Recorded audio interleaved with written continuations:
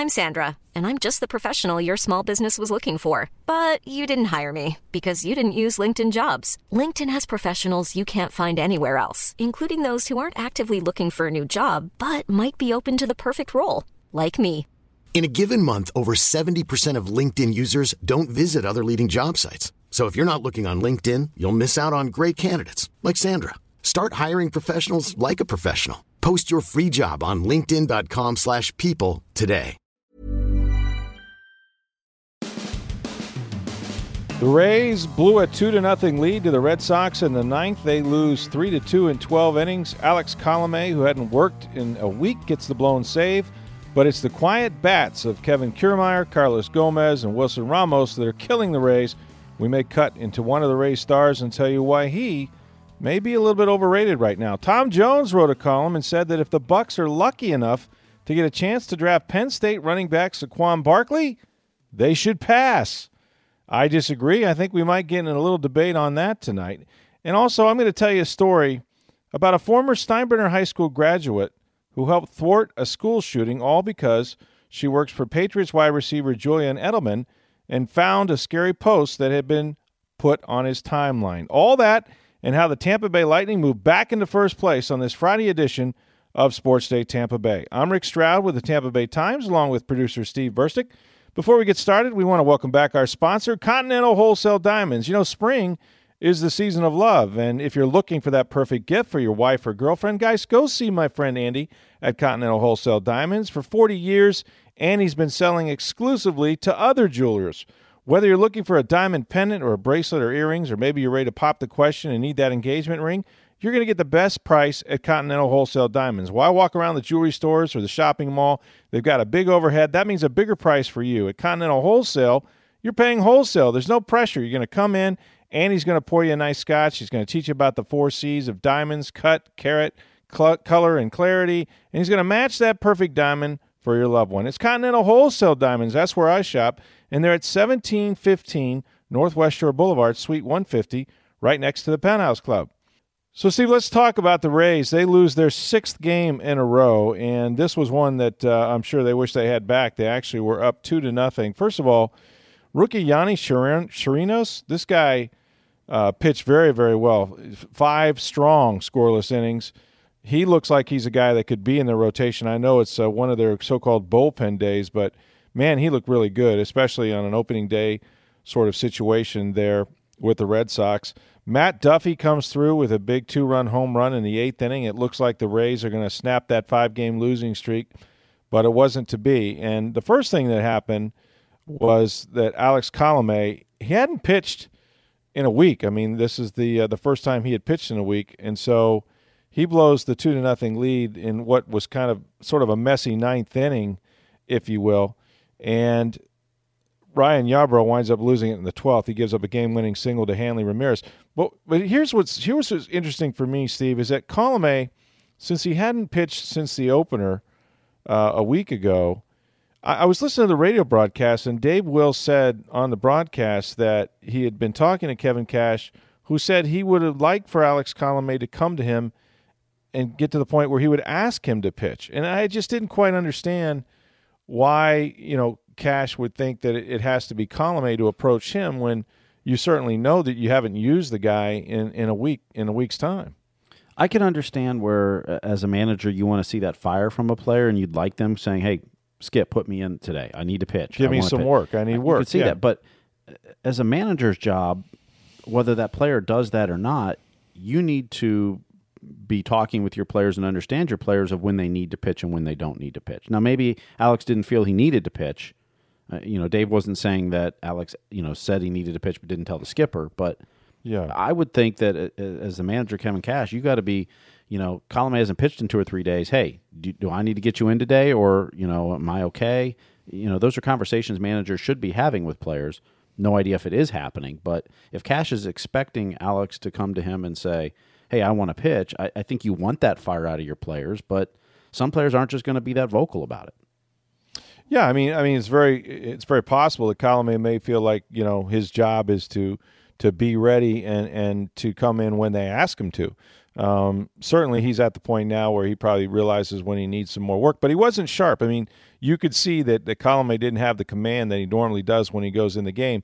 He was up 0-2 on the first batter he faced. He really got, instead of wasting a pitch, he got it way too close to the strike zone. He gives up a leadoff single, and then he walks the next guy, which you rarely see him do, and that's how he sort of dug a hole for himself.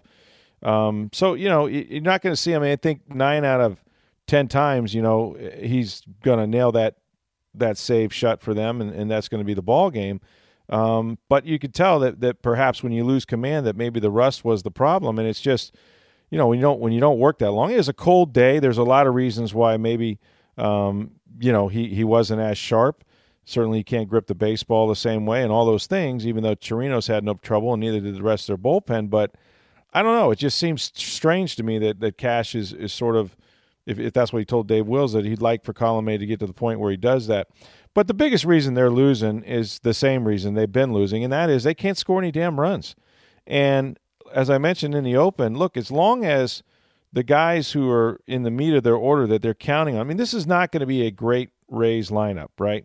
I mean, we think that, Matt Duffy is probably their best hitter overall. Whether he hits, as many home runs as Longo did last year, or 22 or so, I don't know he's going to do that. But he certainly, got the best approach and seems to be a guy that's going to probably wind up as their best average hitter anyway.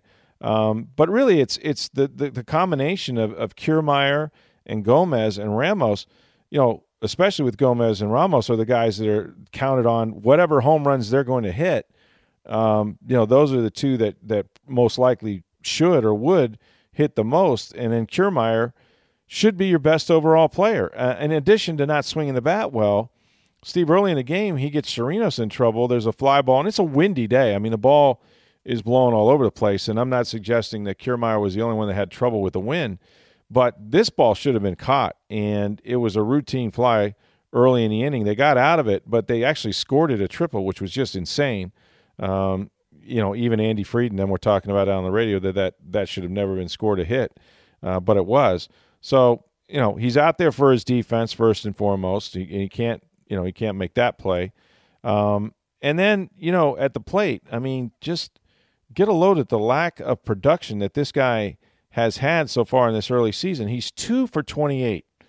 And worse than that, he struck out 12 times out of those 28 at-bats. He stranded runners all day on Thursday.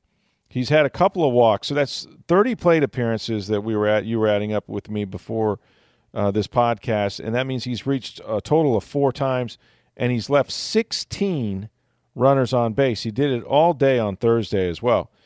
And I'm sorry, but if you're going to be sort of the de facto, face of the franchise, I mean, Chris Archer is pitching every 5 days, and we talked about how, Kiermaier before the season, he spoke about being the leader, being more vocal, in a good way, holding guys accountable, holding himself accountable, tired of losing, these sort of things.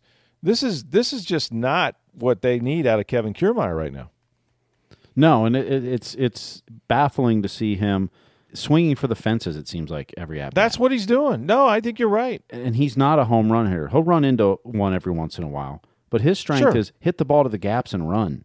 And the other way. Yeah, hit it the other way. Like, hit it take to the gaps pitches and the other run. way. Or even hit it in the infield and leg it out. Hit the ball on the ground if you have to. Absolutely, use your speed. But, I mean, he is continually, almost to the point of off-balance swings, almost to the point of bailing, trying to open his hips and drive the ball to right field, no matter where the ball is pitched. He has a terrible approach right now. Just, forget about, a production is one thing. He's not seeing the ball.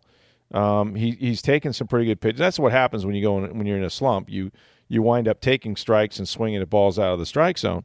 But he's always been a guy for his speed and his skill set. You want him to get on base. You want him to be in a position at least to steal some bases for you or run the bases hard for you. And we know he's not been the smartest base runner, but he does have some speed. And he's not a guy that really gets very deep in counts. He doesn't, he just doesn't help himself. And this is not a new problem. He's off to a horrible start. And I can see a lot of people, on social media are sort of on him and on the Rays in general, saying they're never going to hit, and that's probably true. They're not going to score a lot of runs, but it's not unusual for guys to get off to a 2-for-20 start to start the season. There's a lot of pressure. There's a lot of pressing that goes on early in the year. We've seen this with other players, but for all three of those guys I just mentioned that they're counting on, this was never going to be an offense. They need to move the baseball. I mean, that was the whole thing. They were sacrificing power to sort of have the conga line go and guys put balls in play. And, if your three big sort of hitters, if you will, in the middle of that lineup, batting 2, 3, and 4, can't, are all in just a horrendous slump together, that's why they're not going to score runs. And they won't score runs until one or two or all three of those guys get going. Well, and look, they admitted from the beginning that, look, they're not going to score as many runs this year. They're going for pitching and defense. But they have 15 runs in 7 games. There's no way you can win it with You're not going to win. scoring No, 2 runs a game on average. And 10 of those runs have come in the 8th inning. They're doing nothing against the starting pitching. Exactly right. Now, 6 of them came in one inning. They've played a lot of good starting pitchers, but they've done nothing against the starters. Yeah, I mean, it's they're starting games slow, and the pitching, as well as they have pitched so far this year, they should easily be 500 or better. I mean, they've kept games close. They've lost a lot of one-run games. They've held teams down pretty much in pretty good lineups. I mean, look, the Red Sox have a good lineup, can hit. The Yankees have an outstanding lineup, and they did beat them around a little bit in some of those games. But it's 6 in a row now for Kevin Cash's team. They're still in the middle of this odyssey of a road trip where it's just freezing cold every day and every night. They have a rare off day on Friday, which is probably a good thing, I suppose. Mm-hmm. Well, they had an off day Monday. It was supposed to be Tuesday, but that got snowed out. And then, early in the season, they a lot of times schedule an off day after a home opener in case the home opener gets canceled. And now they're talking about when they go to Chicago, it's supposed to be so cold that they may move that game from night to daytime. It's just everywhere they're going, it's so bitterly cold. You were talking about a road trip that you were part of a long time ago when the Atlanta Braves were playing. Is that right? Yeah, well, it reminded me of it because Yanni Chirinos today became the first pitcher in Fenway Park to make his debut or make his first start in Fenway Park and give up no runs in 5 innings or more, since Kyle Davies did it in May of 2005, which I was working for the Atlanta Braves at the time and running the radio network. So I was at that game, and it was at the end of a 2-week road trip where we left Atlanta. And if you think about it, smartphones weren't around yet. You didn't have really extended forecast. You could maybe get a week out or whatever back then. So we go to Denver, L.A., San Diego first. So that's a week and a half. And it's that's 75 a nice warm weather trip. Yeah. 75 and sunny everywhere we go. It's mid-May. It's beautiful. Then we go to Boston. Mid-May, not in April. Mid-May. Yes. So we go to Boston. We have an off day there on a Thursday where it's 75 and sunny and absolutely beautiful in Boston. Nice. And then Friday, May 21st of 2005, it's 48, wet and rainy, and almost sleeting. It was an awful game. Kyle Davies made his major league debut and pitched really well, but we were frozen. We had no winter apparel with us because we had just been to Denver, L.A., and San Diego in May. Right. It was miserable. Well, I mean, it's hard to dress for 2 types of weather like that. Well, and when you don't know that you're expecting that weather, you're thinking Boston mid-May. It can't be that bad. Well, these guys were expecting it, but I think it's one thing to say it's going to be cold and then actually get out there and play. I've never seen more covered faces. They're wearing underneath their jerseys now what amounts to like thick hoodies, and then they have the big face scarves and stuff on the front of their. They're bundled up. I don't know. Maybe the problem is they're just not loose enough to swing. At this point, they should just try the Vaseline. The Vaseline story, by the way, went viral, did it not? Absolutely, it did. That thing was crazy, man. I mean, at this point, you've lost 6 in a row. Why not try it? Try something. I mean, they need a rain out. Let Crash Davis turn the sprinklers on or something. They need to do something to get those bats going, man. Throw them all in the shower, whatever you got to do. This is as we asked for the one word, and mine was hopeless, and maybe that was a little too strong. But seriously, I mean, would it shock you? Now I know they're going to play the White Sox, who are not necessarily an outstanding team, but we'll see. I mean, look, I mean, the Red Sox and the Yankees, these are the teams they got to play 19 times each, I think. But nonetheless, would it shock you if this team that is now 1-6, right, 6 in a row, if they started out 3-17? You know what I mean? Like, that can happen, but that can happen to a baseball team when you bury yourself. It kind of has the feeling. I don't remember what year it was, 5-6 years ago maybe, when they started 0-7 and never held a lead in that first week. Was that the Johnny Damon year, and then it came back and made the playoffs? Yeah, I believe so. And Sam Fuld made a tremendous catch in Chicago against the White Sox, which kind of snapped that streak. And but I mean, the first week was just a miserable week to the season. I recall that. I don't remember which season it was, but it was just they couldn't. I mean, the first week no leads whatsoever. Right. No, and I believe that year they came back and they did make the postseason. It was a horrible. I think it was a 1-8 start or something like that. Yeah, that sounds about right. Yep. And they look like they buried themselves, and you give them credit for rallying. I mean, here you go. It's a long season. We all know which that. Which just shows you 1-7 isn't, or 1-6 isn't insurmountable at this point. But you better start turning it around. Well, yeah, because we talked about how when you get 8 or 10 games under 500, you got to win for a month. To get play over 500 baseball to kind of get that back and get back to 500, which is where you want to be. I guess it's good. It's glass half full. They're pitching very, very well. I love what Chirinos did. I think he's going to be a guy that they absolutely could. It wasn't the plan. To go with 2 bullpen days. It sort of was out of necessity with the injury they had, and guys just weren't stretched out. Well, now they're stretching some guys out. Chirinos being one of those guys, I'd have no trouble putting him as a starter, as my 4th starter or whatever you want to do. He's a big physical, he pitches to contact. He throws a lot of strikes. He attacks hitters, gets a lot of ground balls, gets guys to roll over on a lot of balls, works fast. The defense is into it, and he's a big man. I just like the way he threw. I think he has a bright future. And he was their pitcher of the year, I think, last year in organization. I got to believe that. I mean, their plan as of now is 3 starters with 2 bullpen days. And that was out of necessity because Nathan Eovaldi, 2-3 days before the season opener, gets hurt and put on the disabled list for a couple months.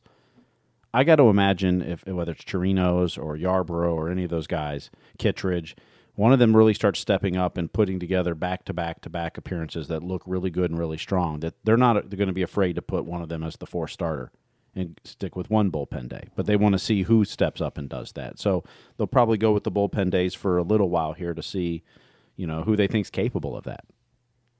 Yeah.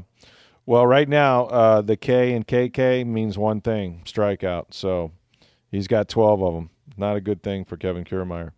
All right, let's talk about a column that my good friend and colleague said that I would take apart on tonight's or today's podcast, and he's right. Tom Jones, as only Tom can do, wrote what I thought was kind of a provocative column. Look, he makes a lot of good points here, and we're going to go over all of them. But he basically said, in the case of Saquon Barkley, who I think it's less than a 15% chance that he's there at number 7. It would take, sort of a I don't know. It'd be a rare occurrence with a bunch of quarterbacks and trades that would somehow plummet him to number 7. I'm not sure it's going to happen. If 4 quarterbacks go in the top 6, it's possible. Well, 4 would have to go in the top 6, and maybe, and then Cleveland would have to pass on him at 4. They'd have to take either Nelson or Chubb at that point. That's right. They'd have to take another position player. So you'd have to have 4 quarterbacks and 2 position players go ahead of him for him to be there at 7. So I think it's rare. But for the purpose of this column, Tom is saying, okay, let's assume that he's there, and we know that some people, and I've heard Kuiper and others say that he might be the best overall player in the draft. Certainly, he tested that way. I mean, the guy, is 21 years old. He weighs 233 pounds. He ran a 4.41. He, jumps higher than a lot of basketball players, 41-inch vertical or something like that. I think he jumped higher than all the receivers. I think he did, higher than Julio Jones when he tested. So, he has all this unbelievable athletic ability. I'm Sandra, and I'm just the professional your small business was looking for. But you didn't hire me because you didn't use LinkedIn Jobs. LinkedIn has professionals you can't find anywhere else, including those who aren't actively looking for a new job, but might be open to the perfect role, like me. In a given month, over 70% of LinkedIn users don't visit other leading job sites. So if you're not looking on LinkedIn, you'll miss out on great candidates like Sandra. Start hiring professionals like a professional. Post your free job on linkedin.com/people today. And the production to go with it. I mean, at Penn State, the guy was phenomenal. And I think personally he's the best running back just from a pure physical and production maybe standpoint that we've seen since Adrian Peterson. I mean, I think he's that special. And even Peterson, and the argument is that Tom makes is not that Barkley isn't a great talent, because that's sort of indisputable. It's really more about the running back position. As Tom says, they have short shelf lives. You can get good ones later in the draft. Certainly this is a draft that has a lot of running backs, I think, that will go, good running backs that will go into the third, maybe even the fourth round. And then, for every Emmitt Smith or Walter Payton, you can point to Kajana Carter or a Blair Thomas, two Penn State running backs that went, number 1 overall, and one was number 2 overall. And both their careers were derailed by injuries. I really, that's sort of where his argument breaks down. If you're saying that running backs are more prone to injury and therefore a bigger risk that high in the draft, I would get that argument, and I do get that argument. But simply because you're naming 2 running backs that, from Penn State that were taken high and got hurt, you just can't predict injury. I mean, it's one of those things that, at the time that those guys were taken, they seemed certainly worthy of it, much like Saquon Barkley did. But I tend to, here's where I come down on it, Steve, and you can disagree with me and agree with Tom if you want to, and I do see his arguments. The average length of a running back in the NFL is 2.57 years. I mean, so that's about a year less than the average player at any position because of the punishment they take. But I just think that Barkley on this team, where they're at now, if you were starting a team and you had you had needs, and certainly the Bucs have big needs on the offensive line still. They have a big need at corner. But at 7, we're talking about the 7th pick, and somehow he's there. That means Bradley Chubb is gone. That means Quentin Nelson is likely gone. At that point, your choices are Saquon Barkley or moving down, okay, or staying there and taking one of the defensive backs, or a safety perhaps, Minkah Fitzpatrick, somebody like that. I just think that Barkley is a transformative player on this team, because on this team, what he does for you is take a lot of pressure off your quarterback, a lot of pressure off your offensive line, a lot of pressure off your defense. And I've seen teams with lesser quarterbacks get a running back. I mean, even going back as far as, Cadillac Williams. And Cadillac Williams was never the player in college that Saquon Barkley was. He was a guy that actually split carries with Ronnie Brown, and yet the Bucs took him 5 overall. Well, for about 2 seasons, and certainly his rookie year, he put them on his back, and I think Brian Griese at that time was the quarterback. And I watched this guy sort of transform John Gruden's offense, and they went to the playoffs, in his first year. And the biggest part of that year of that team was Cadillac Williams. And then all the injuries came, and now you're making Tom's argument that they never got real value for the 5th overall pick because Cadillac Williams, tore both knees up and was never a very good player. But I do believe that, discounting the fact that he could get injured, and if that's the argument, okay, what he would do in the passing game, what he would do just from a play action standpoint, I think with the other weapons that they already have in place, that he would be. I think they'd be foolish to pass on Saquon Barkley. I don't agree with all of Tom's points, but if you're picking in the top 10, your goal is to not pick in the top 10 very often. True. You want to be one of the better teams in the league. That's right. So when you're in the top 10, you're looking for a player that is going to make an impact on your team for a long time. Running back position is such short-lived in the NFL. Look at... No, it's true. And the thing is you're going to draft Saquon Barkley, and he's going to carry the bulk of the load for Tampa Bay because you don't have anyone else any close to his caliber on this He's team. a 3-down back. You're probably not taking him off the field much, yeah. The best teams in the NFL now are starting to see where you need to have 2 or 3 really good backs, and you're divvying it up. Philadelphia did that this year. New Orleans. The Saints did that this year, where you can't just have one back. So if No. you're going to draft Saquon Barkley and he's going to be your feature back and you're going to He's pound your the rock with bell him cow. 20 to 25 touches a game, you're Yep. going to have a short career out of him for a number 7 pick. No, that's true. If you don't From a have values- if you don't have the depth there. So, as a number 7 pick, you can weigh this year, and do you think, Barkley's going to get you the promised land this year, next year? Then maybe he's worth it. But if you're looking for a long-term impact on your team 5, 6, 7, 10 years down the road to have a long career, running back may not be the best choice at that pick. Now, there's always No, exceptions to the rules that, that running backs don't last that long. There's some will, but, Well- I think you have to weigh that. Now, I don't think there's a defensive back in this draft that's worth taking at number 7. I don't either. So if Chubb and Nelson are gone and you're not taking a quarterback, Some are saying the kid from Ohio State, was it Denzel Ward? I think you could trade back 5, 6 picks and get one of the defensive backs. And I'm not taking a safety. I just don't think there's the value. I know a lot of Safety's people not worth love, a 7 pick to me. A lot of people love Minkah Fitzpatrick. If you think he can play corner, and shut and be a lockdown corner, and maybe there's a team or two that do believe that, but really he's best sort of, in the box kind of safety guy. I don't think the value of the position is high enough to take him 7 overall. I mean, they did that with Mark Barron. He's essentially a linebacker for the Rams right now. I wouldn't take a safety 7 overall unless it's an absolute home run. It's got to be almost Saquon Barkley to that position. Where it's the best we've seen in years coming out at that position. I know it's a stretch because he's a Hall of Famer, but what if Saquon Barkley with a good quarterback like Troy Aikman was turns out to be Emmitt Smith and plays 12 years? Oh, he might. Or 18. He He played 18. but Today's NFL is much more physical, and the running backs take a bigger pounding than they did 20 years ago. But they used to run the ball more. Oh, back absolutely. in Emmitt's day. And he, like I said, there are exceptions to the rule. He might last 10 years taking that pounding or 12 years in the NFL and be like Emmitt Smith. He might be. Mm-hmm. I'm saying at the number 7 pick, you have to look at that pick not just for this coming year and the year after, but a number 7 pick, you want to be there for some time. I know you do, but how do you think Jason Leighton Dirk Cutter look at this? That's a different long that's a different time. part They of the want to be there a argument. long time. That's a different part of the argument, and it changes it where they need to get through this season. So Yeah, they need to win now. Yeah. they're not Dave Gettleman coming into a new team and he's got years to build this. No. And so Jason and Dirk have to win now. So maybe Saquon is the pick if he's available at number 7 because he would definitely help this team immediately.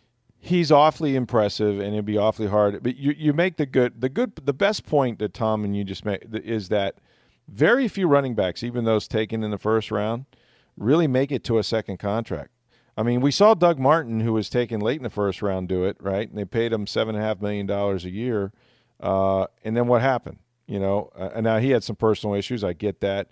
But now, what happens is, okay, so you come to the league, you're 21, 22 years old. You play, in this case, you're going to play 5 years under your rookie deal because there's a 5th-year option because you're a first rounder. So now you're 27 going for your first free agent deal. So 2 years into that second deal, you're a 29-year-old running back with a whole lot of pounding and hits on you. So it's rare, how much money are you going to spend to re-sign a guy that you've gotten the most miles after? And and this happens to be a really good draft for running backs. And there have been a couple of those now, but certainly this one is deep.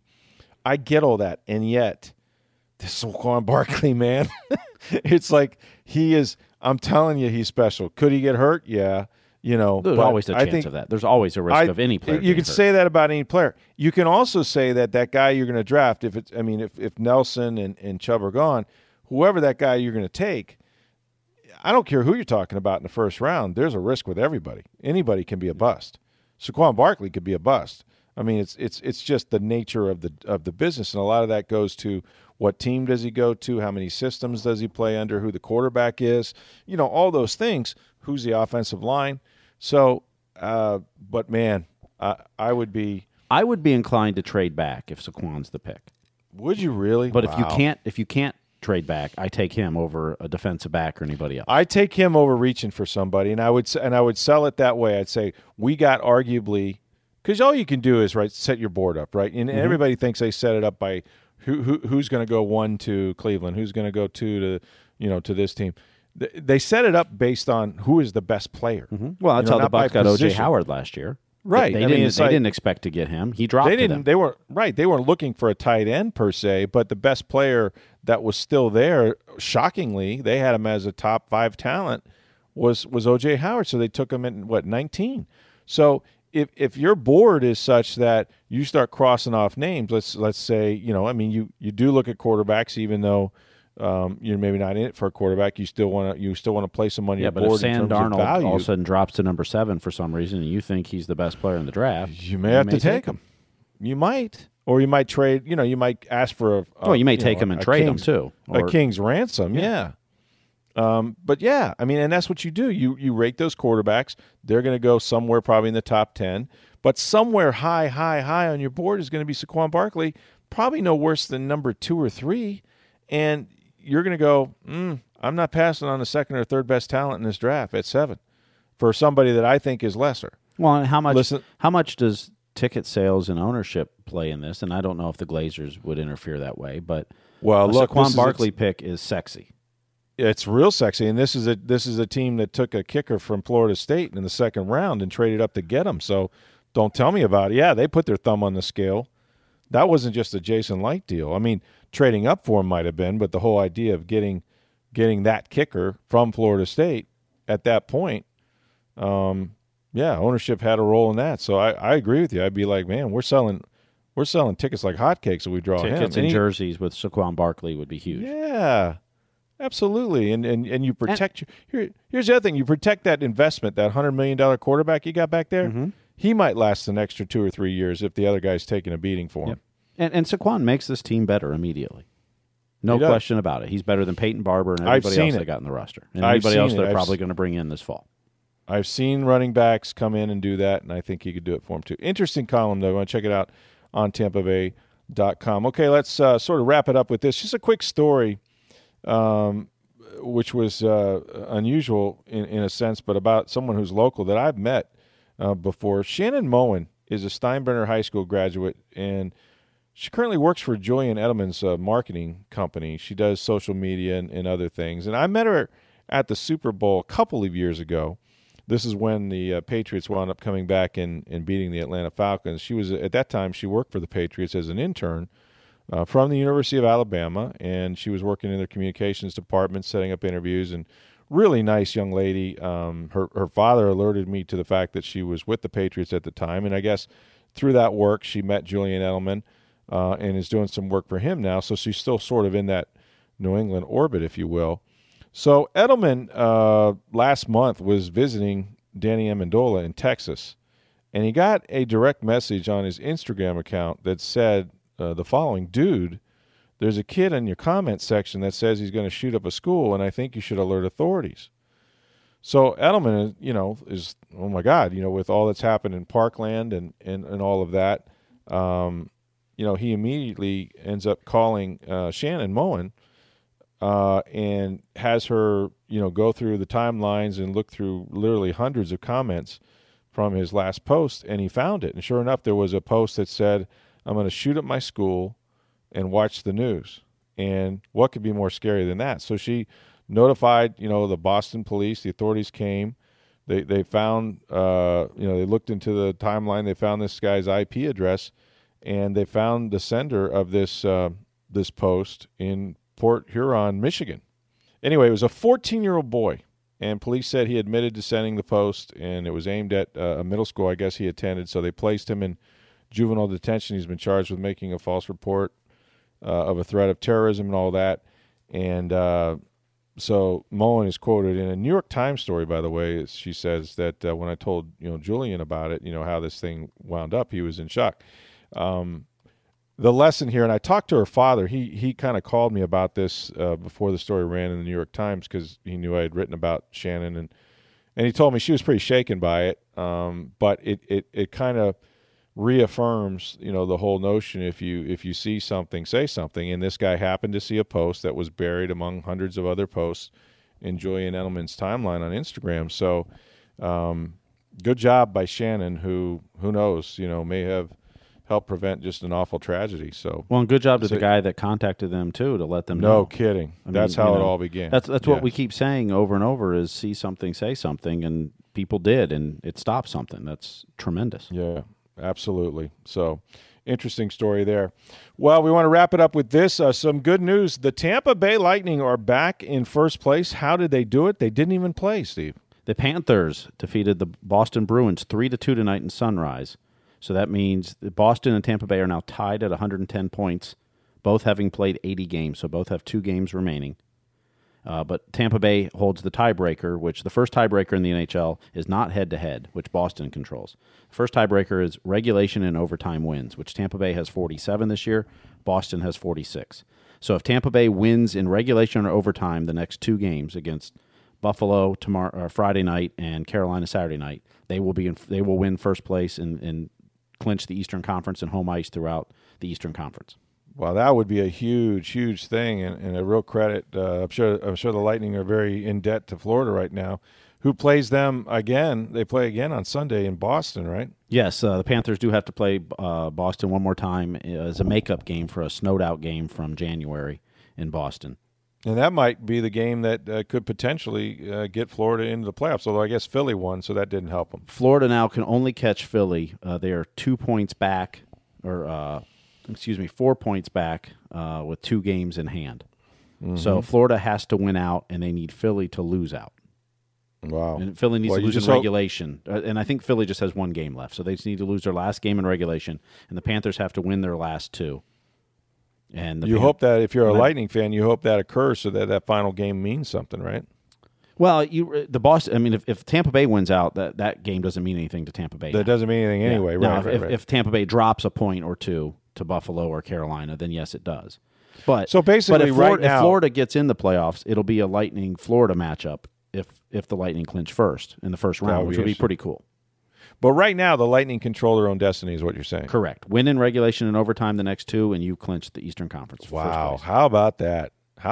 That would be amazing. Well, we appreciate you guys listening to us Monday through Friday each and every day during the week, and we always are interested in your interaction.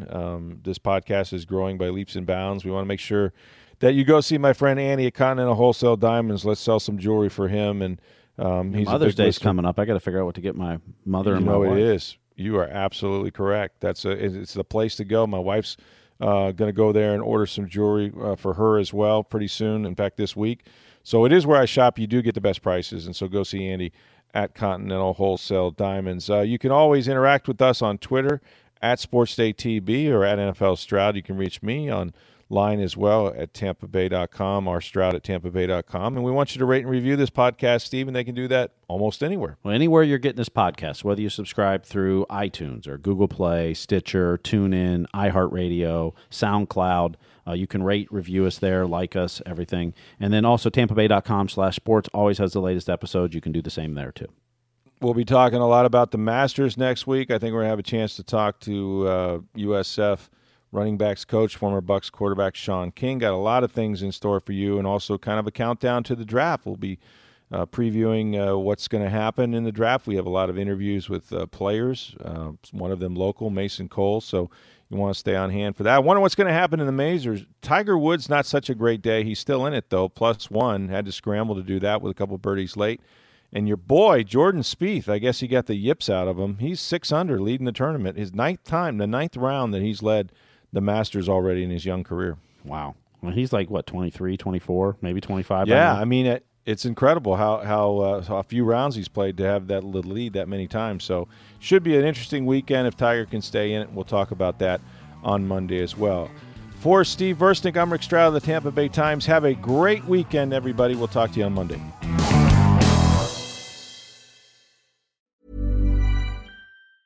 Hey, it's Danny Pellegrino from Everything Iconic. Ready to upgrade your style game without blowing your budget? Check out Quince. They've got all the good stuff, shirts and polos, activewear, and fine leather goods, all at 50 to 80% less than other high-end brands. And the best part? They're all about safe, ethical, and responsible manufacturing. Get that luxury vibe without the luxury price tag. Hit up quince.com/upgrade for free shipping and 365-day returns on your next order. That's quince.com/upgrade.